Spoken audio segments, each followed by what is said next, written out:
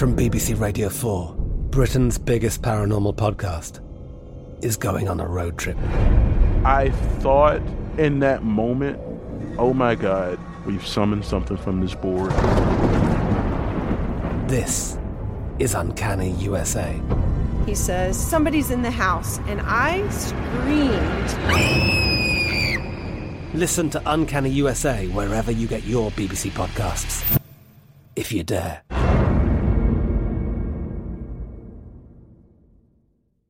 Xumo Play is your destination for endless entertainment. With a diverse lineup of 350-plus live channels, movies, and full TV series, you'll easily find something to watch right away. And the best part? It's all free. Love music? Get lost in the 90s with iHeart 90s, dance away with hip-hop beats, and more on the iHeartRadio music channels. No logins, no signups, no accounts, no hassle. So what are you waiting for? Start streaming at play.xumo.com or download from the app and Google Play stores today. All you can stream with Xumo Play. Hello, it is Ryan, and I was on a flight the other day playing one of my favorite social spin slot games on ChumbaCasino.com. I looked over at the person sitting next to me, and you know what they were doing? They were also playing Chumba Casino. Coincidence? I think not. Everybody's loving having fun with it. Chumba Casino is home to hundreds of casino-style games that you can play for free anytime, anywhere, even at 30,000 feet. So sign up now at ChumbaCasino.com to claim your free welcome bonus. That's ChumbaCasino.com and live the Chumba life. No purchase necessary. VGW. Void where prohibited by law. See terms and conditions. 18+. Now here's a highlight from Coast to Coast AM on iHeartRadio. And welcome back to Coast. George Norrie with you. Jim Barfield back with us. Jim is the director of the Copper Scroll Project. Now, his personal interest in Bible study led him to the Dead Sea Scrolls, where he came across the least understandable scroll of all. It's called the Copper Scroll. It describes gold, silver, gems, and temple artifacts, which upon discovery will signal the coming of end times. Jim is a retired criminal investigator, multiple career positions. After his retirement in 2005, he founded the Copper Scroll Project and began traveling to Israel to confirm his research on the ancient documents and development relationships with the Israeli government and civil leaders to conduct an excavation of the ruins of Qumran to discover the 57 potential hoards of temple treasures that are buried under the national park. Jim, welcome back. How you been? It's been a while. It has been a while. How are you, Mr. Norrie? Everything is good. And how's the project coming along? Well, the pandemic really put the brakes on things. We've actually been out of business for about, I guess a little over a year and a half now.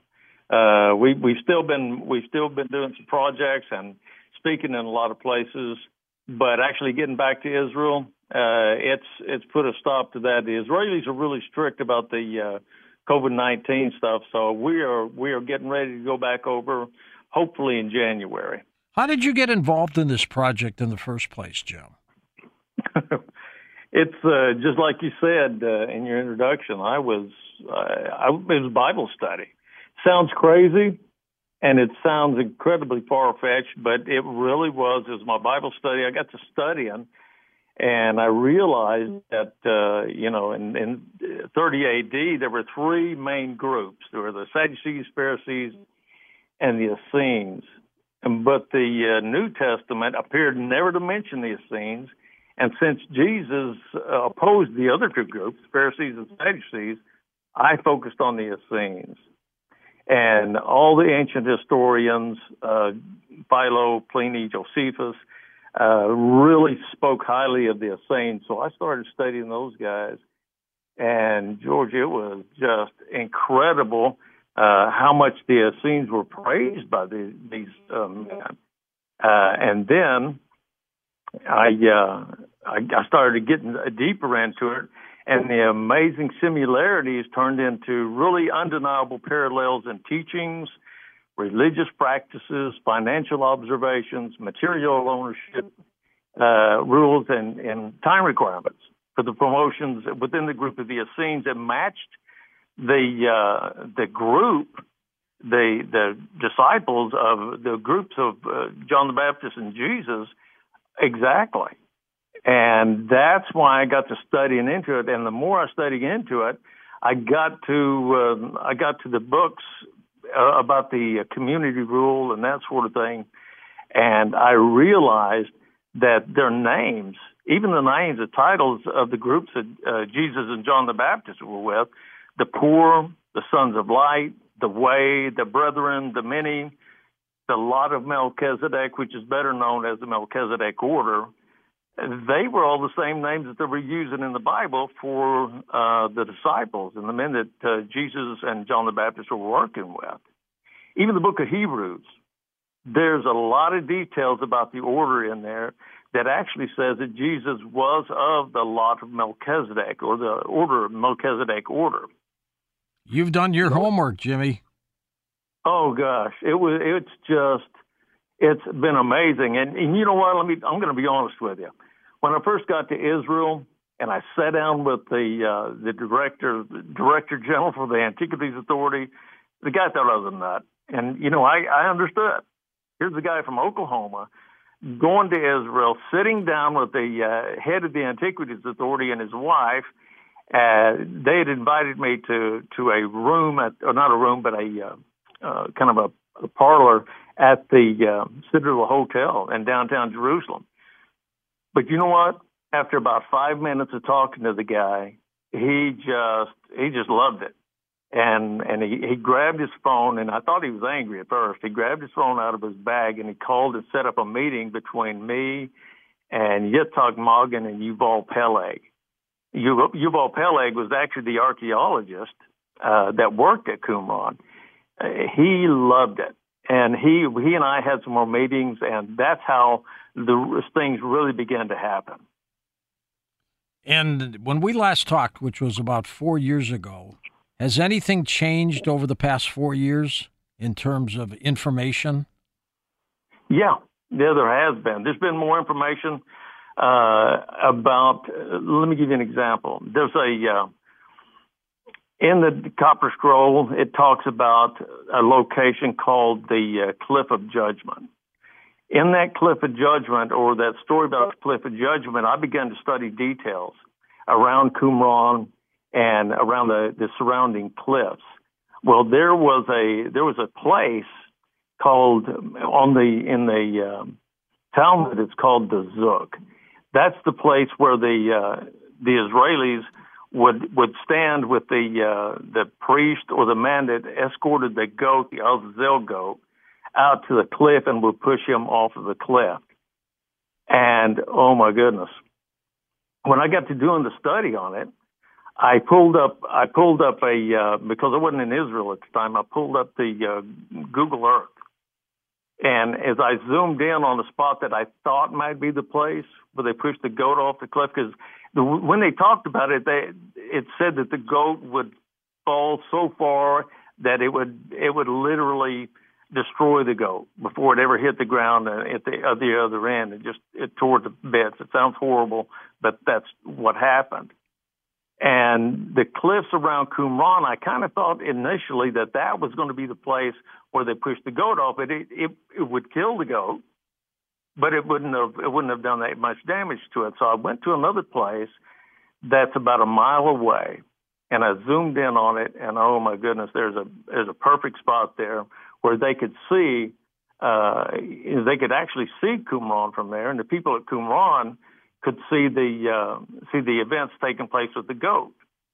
Did I talk to you about a stone that's set out at the south end of the Qumran complex? I can't recall. I don't think so. That's what I thought. There is a stone. It's probably 2 feet wide, 2.5 feet long, and 2.5 feet tall. They talk about in the Talmud, that which is like a major dictionary for Jewish information. They have debates in there and that sort of thing. And where they discuss it in what is called Yoma. It means the day, like the Day of Atonement information. And they said that they took a ribbon out to this location near Qumran where they would push it off, and I measured it. Based on the information from the Talmud, I measured it, and it was exactly the right distance. And I thought, well, maybe this is the place.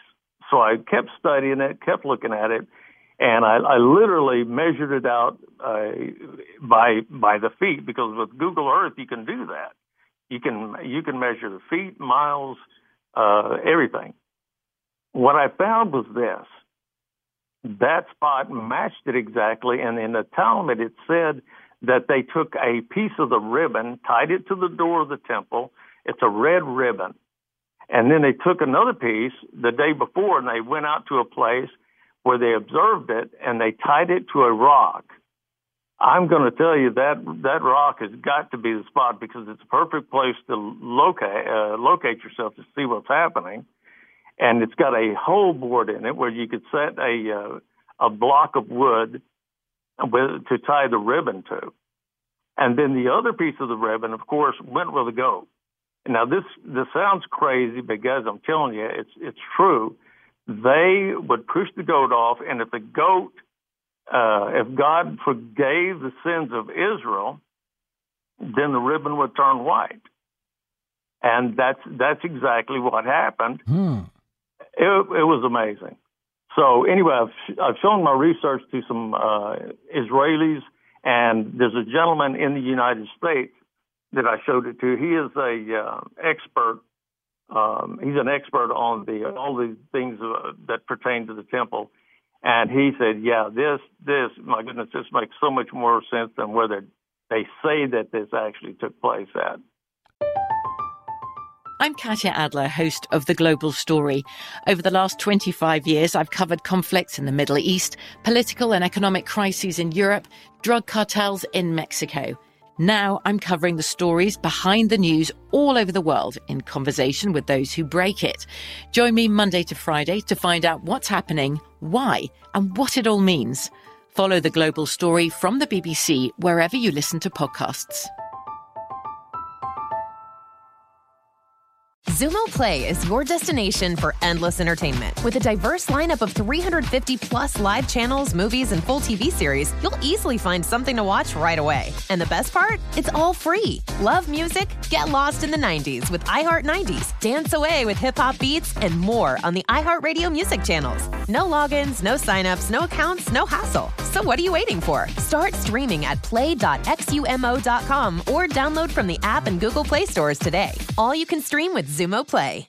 Step into the world of power, loyalty, and luck. I'm gonna make him an offer he can't refuse. With family, cannolis, and spins mean everything. Now, you wanna get mixed up in the family business. Introducing The Godfather at ChumbaCasino.com. Test your luck in the shadowy world of The Godfather slot. Someday, I will call upon you to do a service for me. Play The Godfather, now at ChumbaCasino.com. Welcome to the family. No purchase necessary. VGW Group. Void where prohibited by law. 18 plus. Terms and conditions apply. Jim, I'd like you to describe for folks the Dead Sea Scrolls. Then we'll get into the Copper Scroll, of course. These scrolls were actually, the place where they found all these, it's called a Genizah. In Hebrew, it's a place for storing old documents. Well, they restore them in these Genizahs because they've got the name of God on them. And if anything that has the name of God on it, they want to make sure that it's protected because they hold the name of God in such high esteem. Mm-hmm. Well, all these books, scrolls begin to get collected inside of these caves, which they used as Genizahs, storage places. Were they in little clay vases? Well, no, they're not little. They were actually pretty big. They're about 2.5 feet tall. They got a clay lid, and they're about, I'm going to say about a foot in diameter. And there's one scroll per vase? No, there's usually a couple of scrolls. Couple of them. You would be surprised how tiny, whenever they print these scrolls, I would have to use my glasses and a magnifying glass to be able to read them. They're just tiny little letters, and so they could because the scrolls were difficult to make. They were made out of lamb skin, goat skin, ibex skins, and they would write on them. They would line it out, they would cut it, and then they'd sew each section of the lamb skin together to make a scroll. And they rolled them up? Yes, they did. They rolled them up just like it sounds into a scroll. Usually two-sided. They'd roll it out on one side and then and spin it and turn it and be able to find the locations that they wanted within the Bible. How many scrolls were there hidden away there in the cave? Every book of the Bible, except the New Testament, for what they call the Torah, the writings, and the prophets, all the books were found, including the books of Enoch, the book of Jubilees. The only one that wasn't found was the book of Esther. It hadn't been found in there. Maybe it will be. I don't know. But that's the only one that was not there. But it's the books about this sect, about the Essenes, their secular practices that are the most fascinating. And those are the ones that drew me to them because they explain so much about, I absolutely believe that John the Baptist and Jesus were both associated with, very strongly associated with the Essenes at Qumran. Who are the ones who apparently wrote the scrolls, right? Yes. Yeah, I don't know how a lot of these experts don't recognize these things with the Essenes. There's so many matching details about the Essenes, it's impossible not to recognize it. Sometimes it's almost like they don't want people to realize and see what's there. There's actually was a time that I was listening to the radio, and they were talking about a discovery at Qumran. They had found a grave that was made, and the casket was covered with mica. And they said it was obviously a very important individual. The next day, I've never heard anything about it since then. Who could that have possibly been? I don't know. Personally, I think it could have been Jeremiah or Ezekiel, any one of the prophets. Over what period of time, Jim, do you think the scrolls were made? A couple years, 3 years, 4 years? How long do you think it took? To make one scroll? To make all of them. Oh, gosh. You're talking hundreds of years. Really? Because, yeah, oh, gosh, yeah, because the Essenes didn't pop up overnight. I absolutely believe that they are the group that Samuel, he had a school of prophets, and their studies were done out there, dating studies of Qumran and the buildings. And Roland DeBow actually just thought that was the location where the Essenes had a college. So, yeah, it was years because they would write a scroll and then another prophet would pop up. Let's say Samuel, for example. Samuel would write his scrolls there, and, of course, they would copy them. And they had a scriptorium within the ruins of Qumran. It was a long building, so they could stretch the scrolls out. They had long tables that they would put the scrolls on, and they could write and recopy the scrolls. And that's why it's so hard to date them, other than if they do carbon dating. Does it look like one person may have been responsible for a number of scrolls over a certain amount of years, and then maybe that person died and somebody else came in? Yeah, and they base that primarily on, just like they do handwriting analysis. They look at it, and it's like with the Copper Scroll. You can see 5 different handwritings on the Copper Scroll. So, yes, I do believe that one guy would, serve his time as the scribe. Thank you, scribe. And then another gentleman would step up and take the job, because you had to have some skill to be able to write that tiny and make it legible. And then you have to think about, have you ever heard of I can't think of it. Mezuzah. They put it on the doors. You ever heard of those things? I have not, no. They're a scroll from out of Deuteronomy, and they're tiny little scrolls, but they've got an entire section of Deuteronomy written on it. Well, they found one of them at Qumran, one of these scrolls that fit inside of a mezuzah. In the Bible, it says, you shall put these on the doorpost of your house, and you will read about them when you rise up, when you go to bed, that sort of thing. Well, they literally put them on their doorposts. And those tiny little scrolls, they found one of them, and they had to have taken a hair, dipped it in the ink, and wrote the scroll. That's how tiny they were. That's amazing. These guys were skilled. Do you think the scrolls were dictated, Jim, or simply written out? I think they were dictated initially. I'm sure they were. Because, for example, Jeremiah had his own, he had his own scribe. Who came along with him. Yeah, they had their own scribe. His Jeremiah's was Baruch. They would all, he would sit down with him and they'd write these scrolls out. And Baruch even had some of his own writings are in the Dead Sea Scrolls. So basically the scrolls are the Bible. Yeah, and I'm telling you, Qumran, I don't know if I told you the last time I talked to you, but Qumran, I was doing a study and I was trying to determine some information about Qumran. So I was looking for a map of Jerusalem at the time of Jeremiah. Did I tell you about this? No. Well, I found a map of Jerusalem, only I didn't recognize it. Of course, it was written at the time of Jeremiah. And matter of fact, when I saw it, I thought it was a map of Jerusalem, of Qumran, upside down. And I thought, my goodness, why would this guy, whoever this was on the website, why would he put a map of Qumran on there, for one thing, and then why would he put it upside down? Well, it wasn't Qumran. It wasn't that. Yeah, what happened was it accurate, though? Oh, my gosh. Yeah, it was accurate. It was accurate, as good as guys at that time could make it. Listen to more Coast to Coast AM every weeknight at 1 a.m. Eastern, and go to coasttocoastam.com for more. I'm Katya Adler, host of The Global Story. Over the last 25 years, I've covered conflicts in the Middle East, political and economic crises in Europe, drug cartels in Mexico. Now I'm covering the stories behind the news all over the world in conversation with those who break it. Join me Monday to Friday to find out what's happening, why, and what it all means. Follow The Global Story from the BBC wherever you listen to podcasts.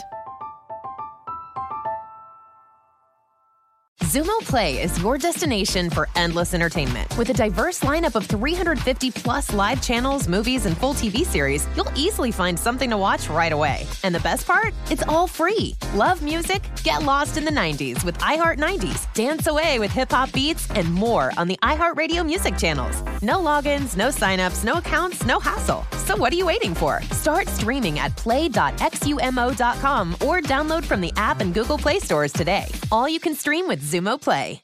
Xfinity has free premium networks for everyone this month, no matter what kind of entertainment you love. Addicted to true crime? Catch killer cases and more spine-tingling shows on A&E Crime Central. Crave adventure? Explore Asian action movies on Hi-Ya. Searching for something extreme? Check out skating, snowboarding, and more on Fuel TV Plus, the global home of action sports. And find crowd-pleasing bops on iHeartRadio's Hit Nation playlist. There's new free shows and movies to love every week. Say free this week in your Xfinity voice remote.